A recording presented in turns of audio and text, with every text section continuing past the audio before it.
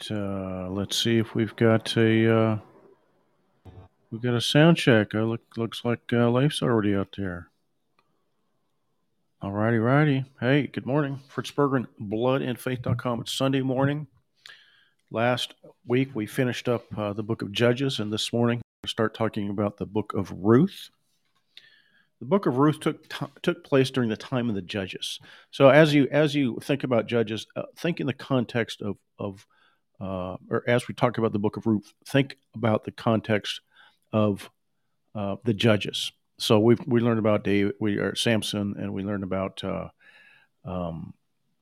Gideon, and we learned about Elon and Eglon, King Eglon, the fat guy that was killed, and we had a situation in the land of Canaan, now the land of Israel, and there was no king, and the tribes were largely independent, self-sufficient, self-governing, and they were, they had their ups and downs, but that was going on. So fast forward to the book of Ruth, and we have a situation in the territory of the tribe of Judah, around Bethlehem, around Jerusalem, in that area.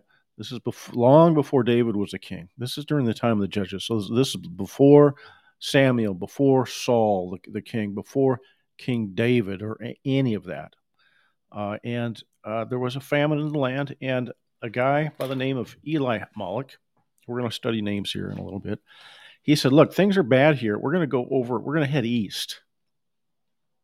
We're going to go to the land of Moab. Now, when you learn about, this land is that land is that, it's named after somebody. So when Israel went into the land of Canaan, it was Canaan's land. It was the land of Canaan's descendants. Israel was Israel. It was Jacob. It was a person. These aren't identity-less, artificial entities.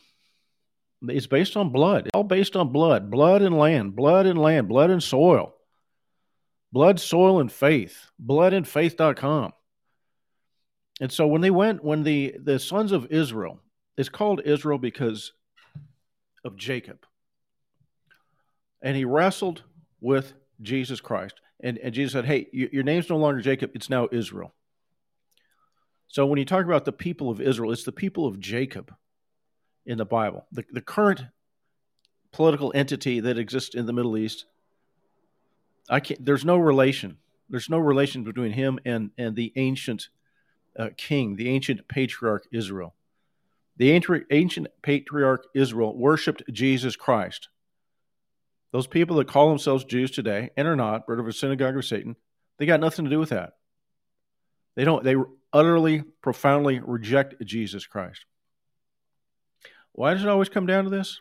Well, this is the story. This is the gospel. This is the Holy Scriptures. Talks about Israel. Talks about ancient Israel and the 12 tribes of a man named Jacob who was renamed Israel. And they worshipped and served Jesus Christ. Then 2,000 years ago when Jesus Christ shows up, they had rejected Jesus Christ, obviously.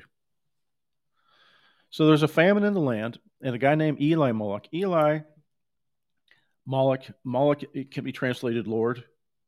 Obviously, there's the demonic entity named Moloch where people sacrifice their children to Satan. And that's obviously not a good thing. But God is the Lord is perhaps Eli Moloch's name. The Lord is God. And there's a couple other characters in here. Naomi means beauty. Mahlon means disease. And Chilion means wasting. Ruth means sorrow, misery, or grief. And so the land of Moab, you got to remember who Moab was. Who was Moab? Moab was the son of Lot. Moab was the son of Lot. Well, how did Lot have a kid? Well, Lot was a righteous man, but he'd made some very poor choices. He more or less decided it was okay to live amongst the Sodomites, an evil and wicked and disgusting people. They were also children of Canaan. an anti-Christ type of figure.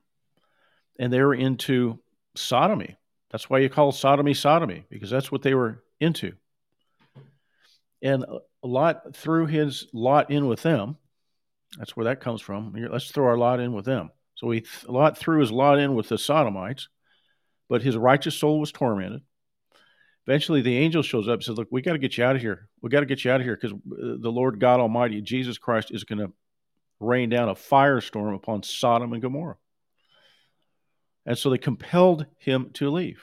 Now, this was the story when you remember the young and old alike. They all came out of the city. They surrounded Lot's home. And they're going to violate the angels, young and old.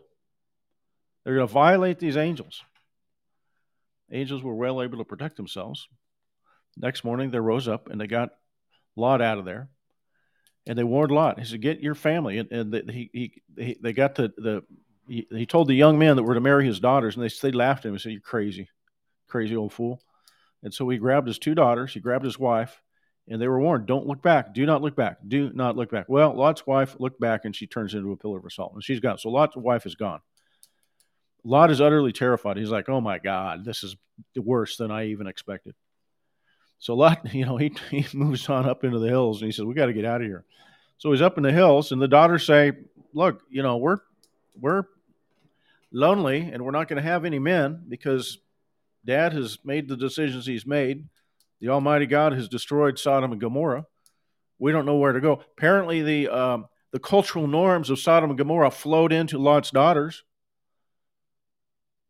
They saw what happened in Sodom and what was normal in Sodom and Gomorrah. This is why the young and the old is so important in Sodom and Gomorrah. And this is what we're doing to our children today in 2023 in the United States of America and Canada and Australia, New Zealand, and in Europe. We're telling the little kids it's okay to do sodomy. It's okay to do sodomy. They're teaching this in grade schools, and nobody asked for this. Nobody asked for this stuff. Nobody went to the school district and says, "Please teach sodomy to our kids." And that's what's going on right now. Nobody asked for this stuff. Where does it come from? It comes from the synagogue of Satan. It comes from the seed of the serpent. It comes from Satan himself. And who does he work through? He works through his children. I'm trying to make a link there. It's not some mysterious spirit in the sky. The devil works through people. He works through his chosen people. He works through his chosen race. He works through his synagogue, the synagogue of Satan. So you're seeing a repeat today in the United States of America what happened in Sodom. Even the children were infected with this stuff. Well, how does that apply to this book of Ruth? Well, I'll tell you how it applies to the book of Ruth. We got to figure out where Moab came from. Ruth's a Moabitess. Ruth is from the loins of Moab. Who was Moab? Moab was the son of Lot. He had 2 sons by his daughters. I know. It's crazy. What kind of family values did the daughters of Lot learn in Sodom and Gomorrah? I've never heard of this before. I think this is the only time. I'd have to think really hard. So they're sleeping with their biological daddy, and they give birth to 2 men who become the father of evil anti-Christ nations, Ammon and Moab. Ammonites and the Moabites. Where was Moab? It was east of the Jordan River. It was from the land of Moab that Joshua took the armies of Israel across the river, and they attacked Jericho. So they crossed the river from the land of Moab into the land of Canaan, and they attacked Jericho. All right, so this is where Moab is. Okay, Moab is the offspring of Lot through his daughter. Now keep in mind, these people are racially very close to the sons of Israel. Abraham has a nephew named Lot. Lot probably married a close relative. So racially, they're not far off. They're by no means the chosen people, but they are similar. Obviously, Lot reproduces with somebody racially pretty much identical to himself, his daughter. And so you have the Ammonites and the Moabites, both wicked people. They served Chemosh, they served Moloch, they served Satan. Essentially, they served Satan, which it has come to pass in the United States as well. In fact, we've done worse than that. And I've mentioned that. I've talked about that a little bit. We've set up a new god, new gods. We worship and serve the creation rather than the creator. And the fourth beast is different than all the other three beasts. We've talked about that. And there's no traditional king. And we put man inside the temple and worship him as a god. Anyway, so Moab is the land. It's to the east of the Jordan. It's the land from which the sons of Israel invaded the land of Canaan. Moab is the son of Lot by his daughter. They were an antichrist, devil-worshiping people. Elimelech, hey, things aren't going well here. He was a son of Judah. Things aren't going well here. So they move to the east. They cross the Jordan in the wrong direction. They go in the wrong direction. And they go over and they live in the land of Moab. He takes his wife Naomi with him. Naomi means beautiful. I'm assuming Naomi was a beauty. Her name was beautiful. And we've studied before how the children of Abraham, Isaac, and Jacob were beautiful people. They were beautiful, beautiful, gorgeous people. And we remember that about David. We remember that about Moses. Even Job's daughters. They were physically gorgeous people. Handsome, beautiful. There's no reason to think that Lot, being a very close relative of Abraham, did not reproduce beautiful children as well. So Elimelech goes east, takes his wife, Naomi, takes his two kids, Mahlon and Chilion. Mahlon means disease. Chilion means wasting. So what happened to them? Why did these kids die? Let's put it this way. Elimelech dies. Naomi takes some women, a couple gals, for her sons to be wives. It looks to me like these two young men had disease and wasting. They do not reproduce. They do not have kids. And eventually, Mahlon and Chilion both die. They both die. So who's left? Naomi's left. Elimelech's dead. Chilion's dead.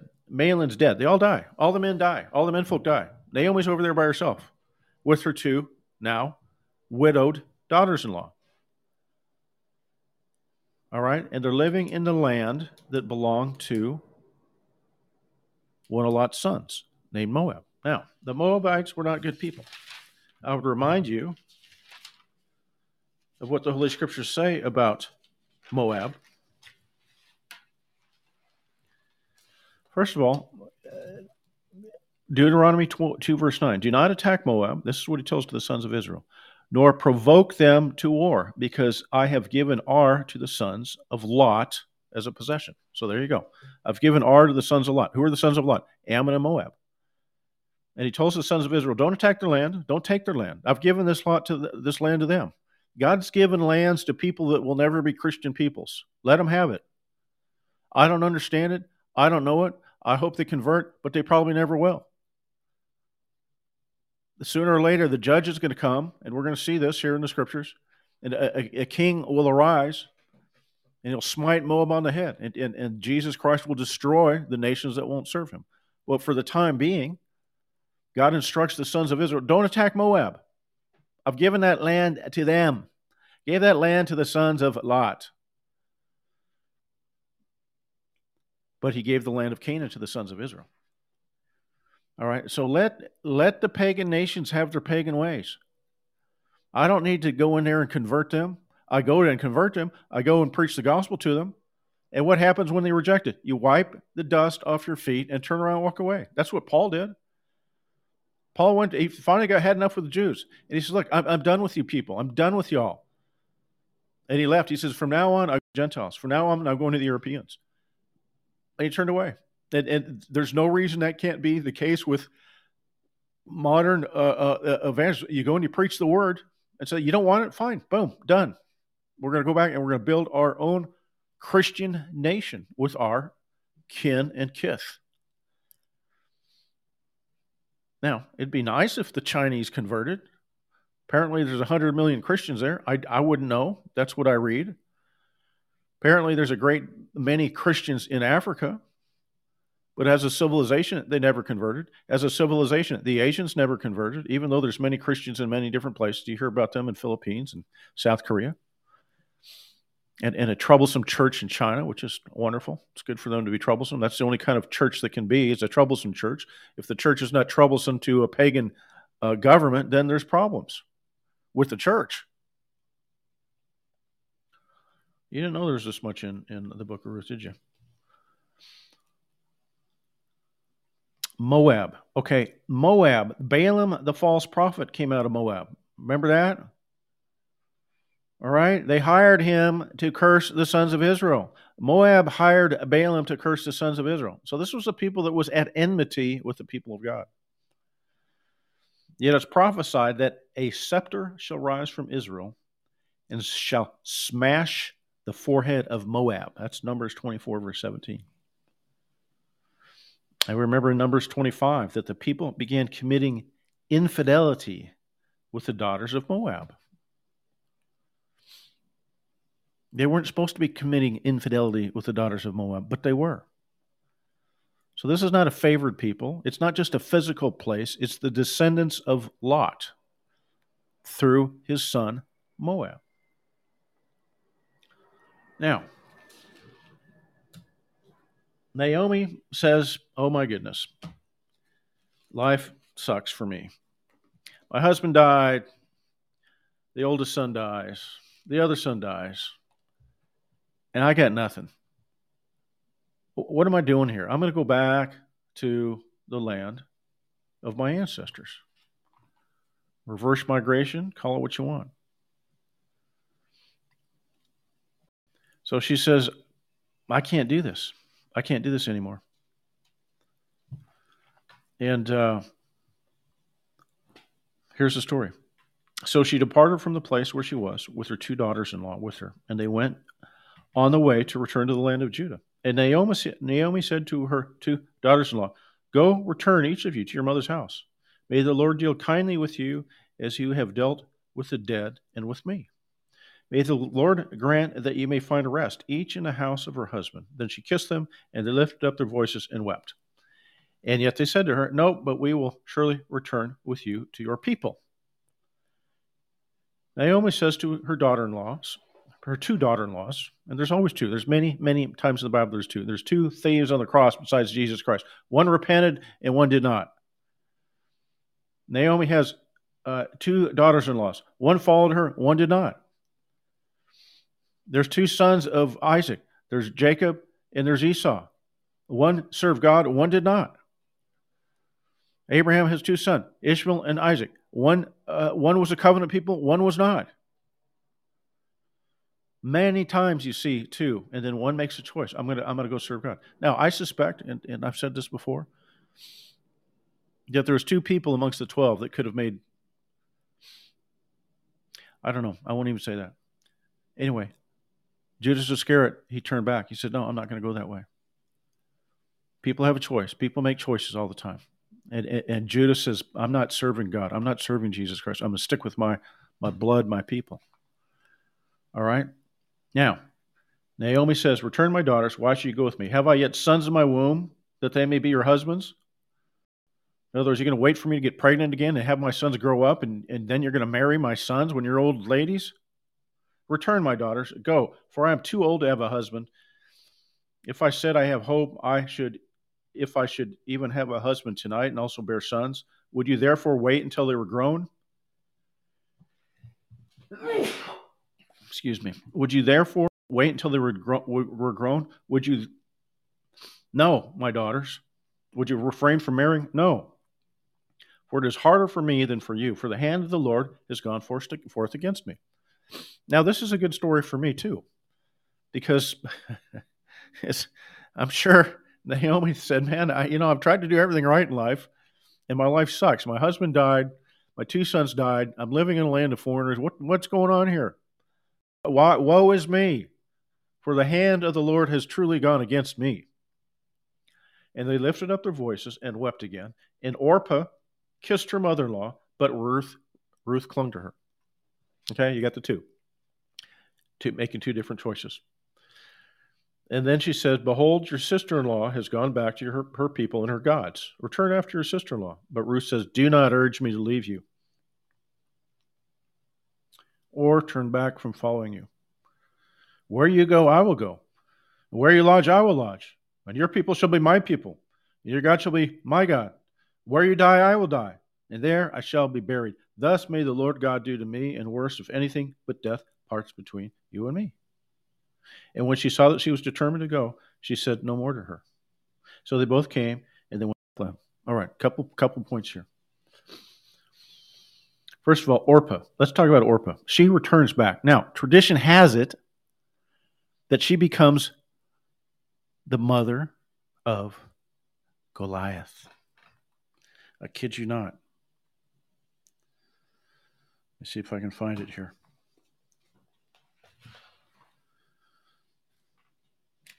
She becomes the mother of Goliath. All right. She goes back to her people, back to her gods, Chemosh, marries somebody. I'm sure she was a good-looking woman. I'm convinced that they were beautiful women. No doubt in my mind, with Lot as their father. And well,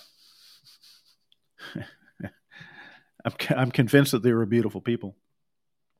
And so somebody picked her out and said, "You're going to be my wife."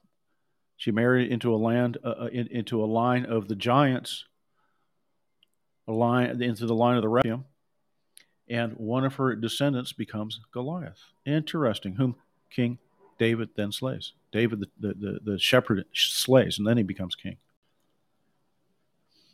Now, on the point of immigration, if you're going to have immigration into your country, this is how it's going to work.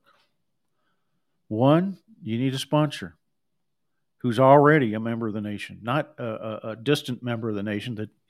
But no. So Naomi is part of the tribe of Israel, part of the nation of Israel, part of the tribe of Judah, and she is essentially sponsoring her blood relative, her daughter-in-law.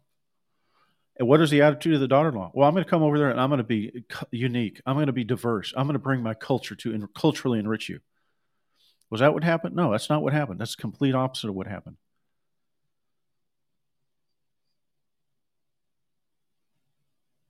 Where you go, I will go. Where you lodge, I will lodge. Your people shall be my people, and your God shall be my God.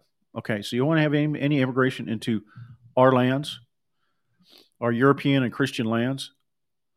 First of all, she was racially very, very close. She was the daughter of Lot, who was Abraham's nephew. Second of all, she says, "I will give up all of my former culture and my other relatives. I will give up my religion and my gods, and your God shall be my God." So you're going to start, if you want to start bringing people into a European and Christian lands, racially similar, and our God has to become their God. They have to give up, forget the cultural diversity stuff.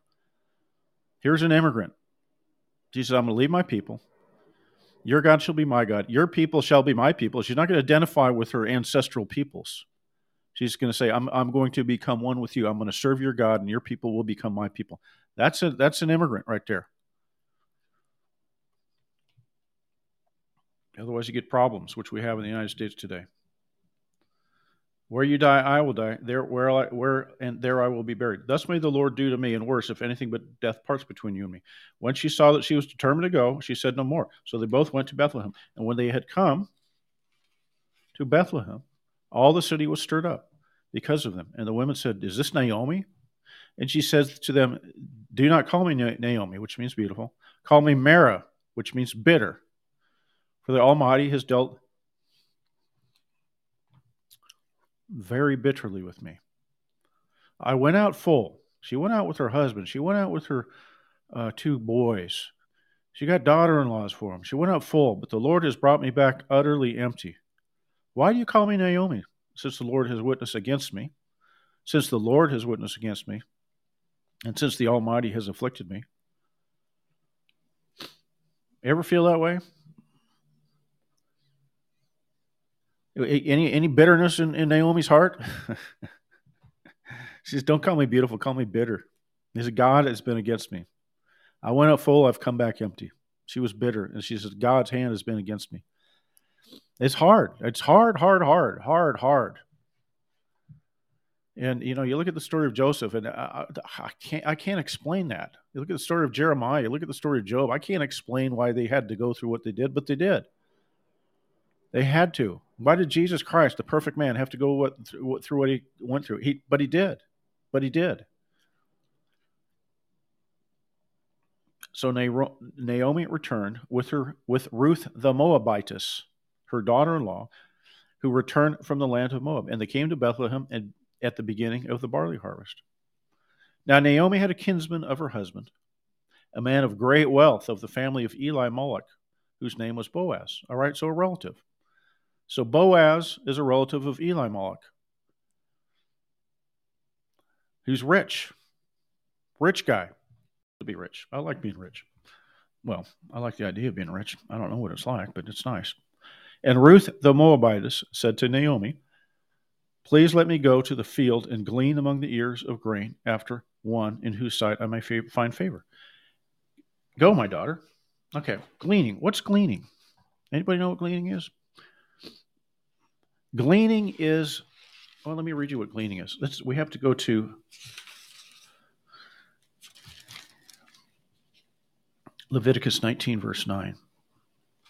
Now, when you reap the harvest, we're talking to an agricultural community where they're growing wheat and barley and apples and grapes and all that good stuff. Now, when you reap the harvest of the land, you shall not reap to the very corners of your field, nor shall you gather the gleanings of your harvest, nor shall you glean your vineyard, nor shall you gather the fallen fruit of your vineyard. You shall leave them for the needy and the stranger.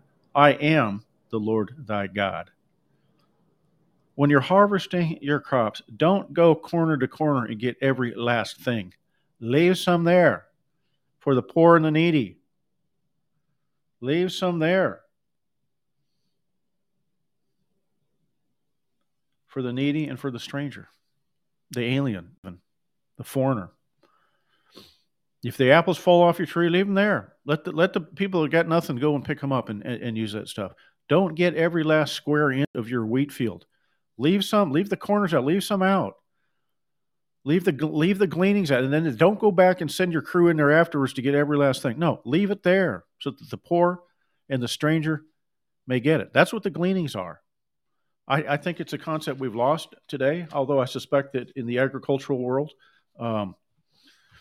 you have many people, the Amish and the Mennonites, and even just traditional white Christian people from generations understand this.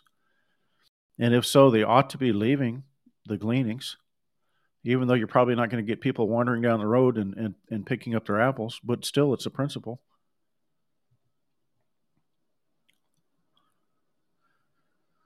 Now, so she departed, Ruth departs, and she went to and gleaned the field after the reapers.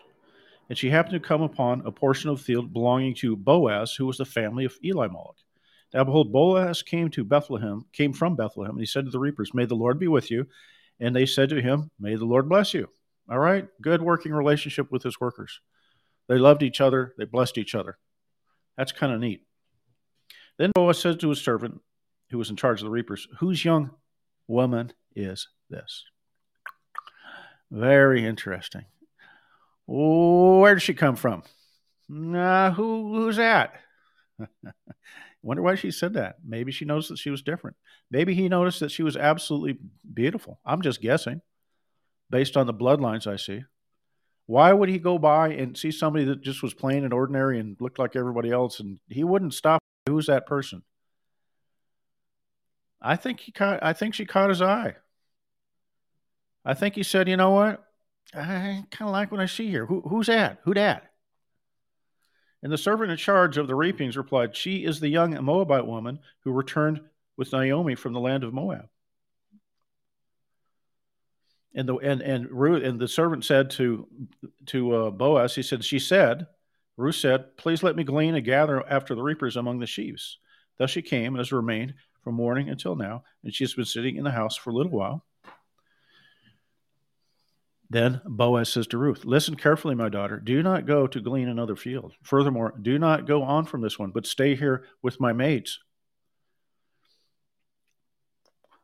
I don't know. She caught his eye. No doubt about it. Let your eyes be on the field which they reap, and go after them. Indeed, I have commanded the servants not to touch you. When you're thirsty, go to the water jars and drink from what the servants drew. Now, you got a young woman out there, and she's out there with different people. They're out there in the field. Maybe somebody wants to do a little hanky-panky with her, and the Boaz told his servants, you don't touch this woman. You don't touch her. They're like, okay, all right. We won't. We'll leave her alone. So Ruth falls on her face, bowing to the ground. And she said to him, why have I found favor in your sight, that you should take notice of me, since I am a foreigner? All right. She said, I'm a foreigner. Maybe she, there was clear indications that she wasn't exactly the same. Boaz replied, all that you have done for your mother-in-law after the death of her husband has been fully reported to me, and how you left your father and your mother in the land of your birth and came to a people that you did not previously know. May the Lord reward your work, and your wages be full.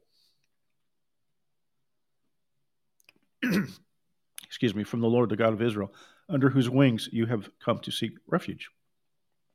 Then she says, I have found favor in your sight, my Lord, for you have comforted me, and indeed have spoken kindly to your maidservant, though I'm not like one of your maidservants. So she was clearly different.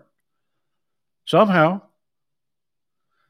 at mealtime, Boaz said to her, come here, that you may eat of the bread and your piece of bread in the vinegar. And she sat beside the reapers, and he served her roasted grain. The dude was in love. The dude saw her and said, I like this gal. He's serving her roasted grain, tells his men, don't you touch her. Tells her to hang out with the other young women. Says, drink our water, eat our food. Interesting. And he served her roasted grain, and she ate and was satisfied and had some left. When she rose to glean, Boaz commanded his servants, let her glean even among the sheaves and do not insult her. She's now under his protection. He tells all his young men, so you don't touch her. You don't say a bad word to her. You shall also purposely pull out for her some grain from the bundles and leave it that she may glean, and do not rebuke her. Okay, Boaz chose her. He said, look, I'm choosing this one. Nobody touch her. And you pull out some extra wheat out of the bundles and you leave it behind so that she can glean it. Don't you dare speak down to her or insult her. So she gleaned the field until evening. Then she beat out what she had gleaned, and that was about an ephah of barley. How much is an ephah of barley? I don't know. But it was enough for the woman to carry with her. She took it up and went into the city, and her mother-in-law saw what she had gleaned. So she took it out and gave Naomi what she had left after she was satisfied. Her mother-in-law then said to her, where did you glean today? And where did you go to work? May he who took notice of you be blessed. Okay, somebody took notice of her. So she told her mother-in-law with whom she had worked, and said, the name of the man whom I worked with today is Boaz. Naomi said to her daughter-in-law, may he be blessed of the Lord, who has not withdrawn his loving kindness to the living and to the dead. Okay, Naomi's seeing a little bit of silver lining on her dark cloud. I mean, she's bitter. She's a bitter woman. She's I went out rich. I came back with nothing, destroyed. God hates me. She's seeing a glimmer of hope. Again, Naomi said to her, this man is our relative. He is one of our closest relatives. Then Ruth the Moabitess says, furthermore, he said to me, you should stay close to my servants until they have finished the harvest. And Naomi said to Ruth, her daughter-in-law, it is good, my daughter, that you go out with his maids, so the others do not fall upon you in another field. Same thing. 3,000 years ago, you're wandering around in some field and you're a foreigner, all alone and unprotected. So she stayed close to the maids of Boaz in order to glean until the end of the barley harvest and the wheat harvest, and she lived with her mother-in-law. Then Naomi, her mother-in-law, said to her, "My daughter, shall I not seek security for you, that it may be well with you?" So here's Naomi. She's like, you know what? I got to take care of this gal. I got to do my duty, do my righteous and godly duty. I'm gonna do my best for you. Now is not Boaz our kinsman, with whose maids you were? Behold, he winnows barley at the threshing floor tonight. Boaz is going to be there tonight. Go and seek him out. Wash yourself, therefore, and anoint yourself, and put on your best clothes. Oh, make yourself pretty and smell good. Put on your nicest clothes and go down to the threshing floor, but do not make yourself known to the man until he has finished eating and drinking, eating and drinking, eating and drinking. Let him get happy. Go down there, look all pretty, smell nice.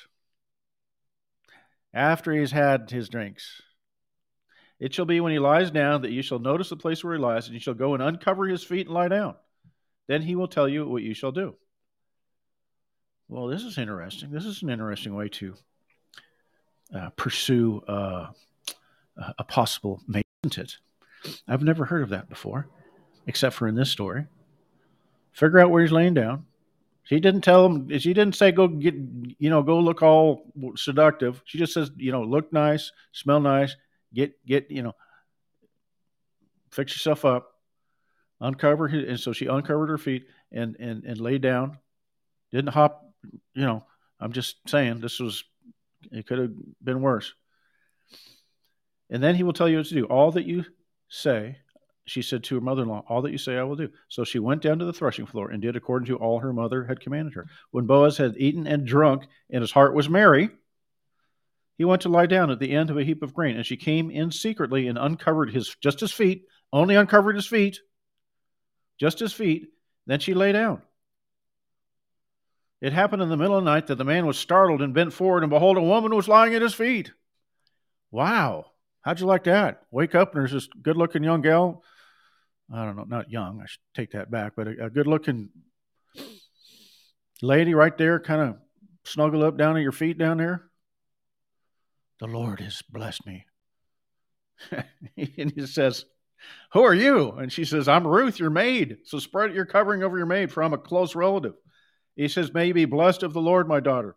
You have shown your last kindness is better than the first by not going after the young men, whether rich or poor. So take it from this that Boaz was not a young man anymore. He was a rich man. He was an older man. Don't know what happened to his first wife. Maybe he didn't have a first wife. He says, you're blessed because now maybe this was a custom on, I don't know. But he says, listen, blessed are you, for you didn't go after young or men or old, rich or poor. Now, my daughter, do not fear. I will do for you whatever you ask. For all my people in the city know that you are a woman of excellence. Okay, go read in the Proverbs, do a search in the woman of excellence in the Proverbs. And a woman of excellence is a crown to her husband.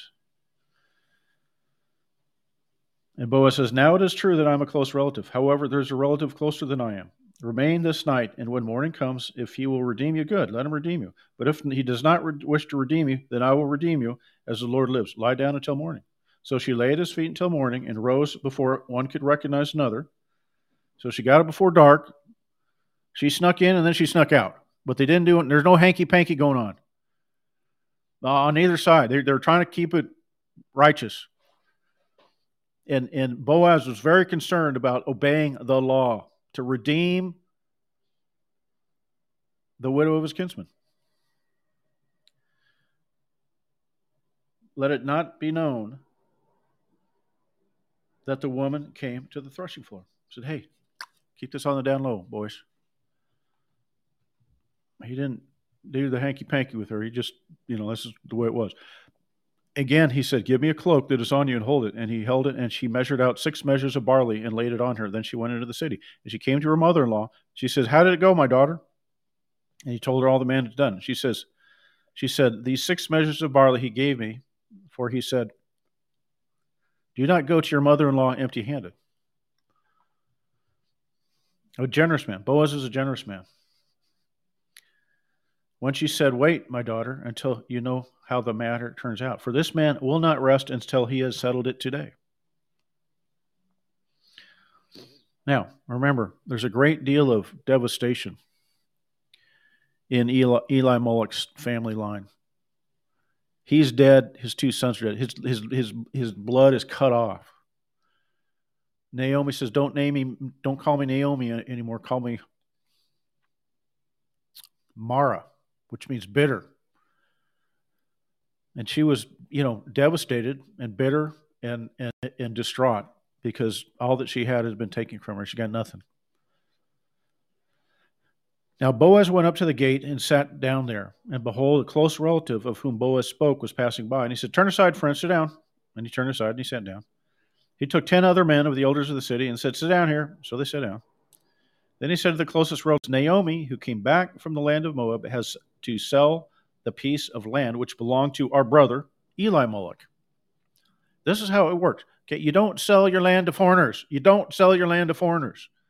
You don't sell your land to the Moabites. You don't sell your land to the Ammonites. You don't sell your land to the Egyptians or the Babylonians, or you don't give your land or sell your land to foreigners. Nor should we in our countries, Canada, the United States, New Zealand, Australia, land of Christendom, Europe. Don't sell your land to the foreigners. Don't do it. And God had arranged a manner. He said, "Listen, you keep the lands for yourselves. You sell it amongst yourselves. Keep it in your own tribe." And so this is a way of doing it. He said, "Look, this person has passed on. She has to sell the land. It goes to the closest relative first. The closest relative has the first right of refusal. She couldn't just go and sell it to the highest bidder. Naomi could not sell her land to the highest bidder. She couldn't say, 'Hey, you know what? There's a rich, Egyptian over here. I'm going to sell it to him.' No, that wasn't permitted. It was illegal. It was illegal. She had to find the closest relative who had the first right of redemption, and I'm sure it was a fair market price. You had the the elders and the leaders saying, this is just, this is right. But that doesn't mean it goes to the highest bidder. Imagine if the only guy in the market for farmland was a billionaire named Bill Gates, and all of a sudden you're getting way, way, way, way more money than it's worth for your kith and kin that live in your county. We got a twisted system here in the United States and Canada, New Zealand, Australia, selling it to foreign powers. Canada too. You had all these foreigners move into Vancouver. The natives of Canada couldn't even afford to live. They have their own homes there. The law of God has a plan for that. The law of God has a plan for it. Look, you can't sell these things to foreigners. Keep it within your blood. Well, I didn't know that was in there. I know you didn't. That's why you go to bloodandfaith.com. That's why you listen to Fritz Berggren. It's all in there. You didn't know about gleanings either. It's all in the law of God. It's not a free market. It's not all across the universe. That way you get the top 1% own 99% of the property. There's better ways to do it. It's blood loyalty, land loyalty, faith loyalty. And then you protect yourselves. And when you strip that away, you end up with this situation where the farmland's owned by these foreigners or by some billionaire. All right, I'm going off, but not too far. So Naomi has to sell this piece of land. So I thought to inform you, buy it right now before those sitting here and before the elders of the people. If you will redeem it, redeem it. If not, tell me that I may know. If there is no one but you to redeem it, and I am after you. And he says, "Okay, I'll redeem it." That's a good deal. He wants it. Of course he does. Then Boaz says, "On the day that you buy the field from the land of Naomi, you must also acquire Ruth the Moabitess, the widow of the deceased, in order to raise up the name for the deceased on his inheritance." Remember what the law of God said. If you get married and you die, and you got no kids, you got no offspring, the brother has to go into her to produce offspring in your name so that your line may not be extinguished. Imagine that. Isn't that kind of different? So if you get married and you die and you leave no sons, leave no daughters, you leave nothing, your brother gets to go in and provide offspring so that your line is not cut off. So they're just following the law. They're just following the law. It says, hey, somebody's got to go in and provide and so that we raise up offspring for Eli Moloch. So if you get the land, you get the girl. So that you can continue his name in Israel. So his name's not blotted out in Israel. Biological continuity is very important in the Holy Scriptures. It goes all the way back to the first chapter of Genesis when he said, be fruitful and multiply. That was biological continuity. The church wants to spiritualize everything. Oh, it's spiritual reproduction. It's both, man. It's both. Without biological reproduction, there is no spiritual reproduction. Biological comes first. If there's no biology there, there's no spirit there. There's no biology to get converted. There's no spiritual conversion. You got to have somebody to get converted to be converted. We don't reproduce as a race, as a nation, as a people, as your family, as your husband, as your wife, there's nobody to convert. We're supposed to reproduce and multiply. It's the first commandment of God. So all that's going on here is right out of the law of God. You're going to take Ruth the Moabitess and you're going to raise up offspring for Elimelech. The close relative says, I cannot redeem it for myself because I would jeopardize my own inheritance. If I do that, I'm going to lose out on another deal. Redeem it yourself that you may have the right of redemption, for I cannot redeem it. Okay, so Elimelech, Boaz, in every step of the way, he's doing the righteous thing. He didn't take the woman by force. He didn't take advantage of the situation. He went right to he didn't say, okay, I have the right of redemption. He went to the person that had the right of redemption, and he trusted God. And the man says, no, I can't do it. Now, this was the custom in the former times in Israel concerning the redemption and exchange of land to confirm any matter. Man removed his sandal and gave it to another, and this was the manner of attestation in Israel. So the closest relative said to Boaz, buy it yourself, and he removed his sandal. Then Boaz said to the elders and all the people, you are witnesses today that I have bought from the hand of Naomi all that belonged to Elimelech and all that belonged to Chilion and Mahlon. Moreover, I have acquired Ruth the Moabitess, the widow of Mahlon, to be my wife in order to raise up the name of the deceased on his inheritance, so that the name of the deceased will not be cut off from his brothers or from the court of his birthplace. You are my witnesses today. Notice there's a way to organize society without endless bureaucrats, endless court records, and endless paperwork, and endless lawyers. But it took men of integrity, men of honesty. You had to be honest. Your word had to be your bond. And if you have that, you can build a free society. If you don't have that, you can't have a free society. You cannot have a free society unless your word is your bond and you're honest and you don't lie. That will, as soon as you pass that, you've got a society full of scribes and Pharisees and lawyers manipulating every little thing to control people. All right, all the people who are in the court, and the elder says, we are witnesses. May the Lord make the woman who is coming into your home like Rachel and Leah, both of whom built the house of Israel. And may you achieve wealth in Ephrathah and become famous in Bethlehem.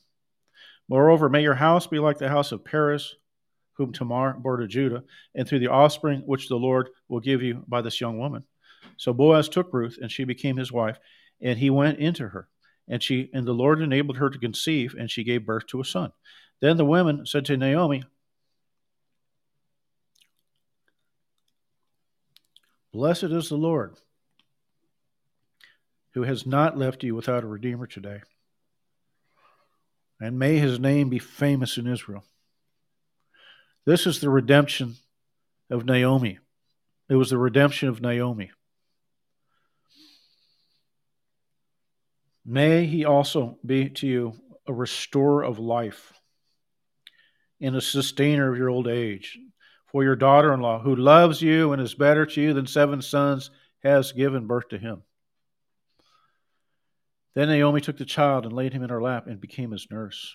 And the neighbor women gave him a name, saying, a son has been born to Naomi, and they named him Obed.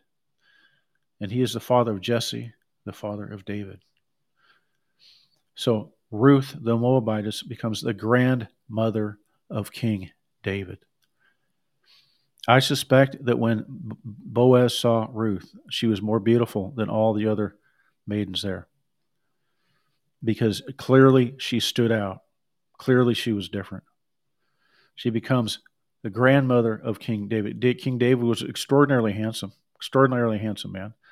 He had ruddy cheeks. What does that mean? Look it up. I don't want to get sidetracked. Then Naomi took the child and laid him in her lap and became his nurse. Then the neighbor women gave him a name, saying, "A son has been born to Naomi." They named him Obed. He's the father of Jesse, the father of David. Now these are the generations of Perez. To Perez was born Hezron. To Hezron was born Ram. To Ram, Amminadab. To Amminadab was born Nahshon. To Nahshon, Salmon. To Salmon was born Boaz. And to Boaz, Obed. And to Obed was born Jesse. And to Jesse, David. 10 generations. You go back and you look at what Moses said about the Moabites. He says, no Moabites can enter into the assembly of the Lord up to 10 generations. Is that a coincidence? I think not. So there's redemption for Lot, a righteous man whose soul was tormented. There's redemption for Lot through one of his biological offsprings, through Ruth the Moabitess. There's redemption for Lot. There's salvation for Lot's bloodline through Ruth, who clings to the race of Israel. There's redemption for Naomi, who was rightly embittered. She was embittered. She went out full, she came back empty with nothing. They shared the gleanings of another man's harvest. They shared the scraps that fell to the ground in another man's field. And she was devastated, and she had no offspring. The measure of your worth was, do you have any offspring? You got any kids? Naomi, how is it you've gone through all this life? Surely God has cursed you. You got no kids. Don't call me Naomi. Don't call me beautiful. Call me Mara. Call me bitter. So you have the kinsman redeemer who redeems Ruth, who redeems Lot, who redeems Naomi. You have an example of what immigration would look like. Close people. And whenever they come in, they're abandoning their old nation, their old people, and their old gods, and their old customs, and their old ways. You can't build a nation by bringing foreign gods in. A beautiful story. And with that, we'll close out. Next week, we're going to start the journey to the kings. We're going to start with the prophet Samuel. And Samuel leads right into King Saul, and King Saul leads right into King David. So that's it for now. Good morning to Leif out there, and we'll talk to you guys soon. Bye-bye.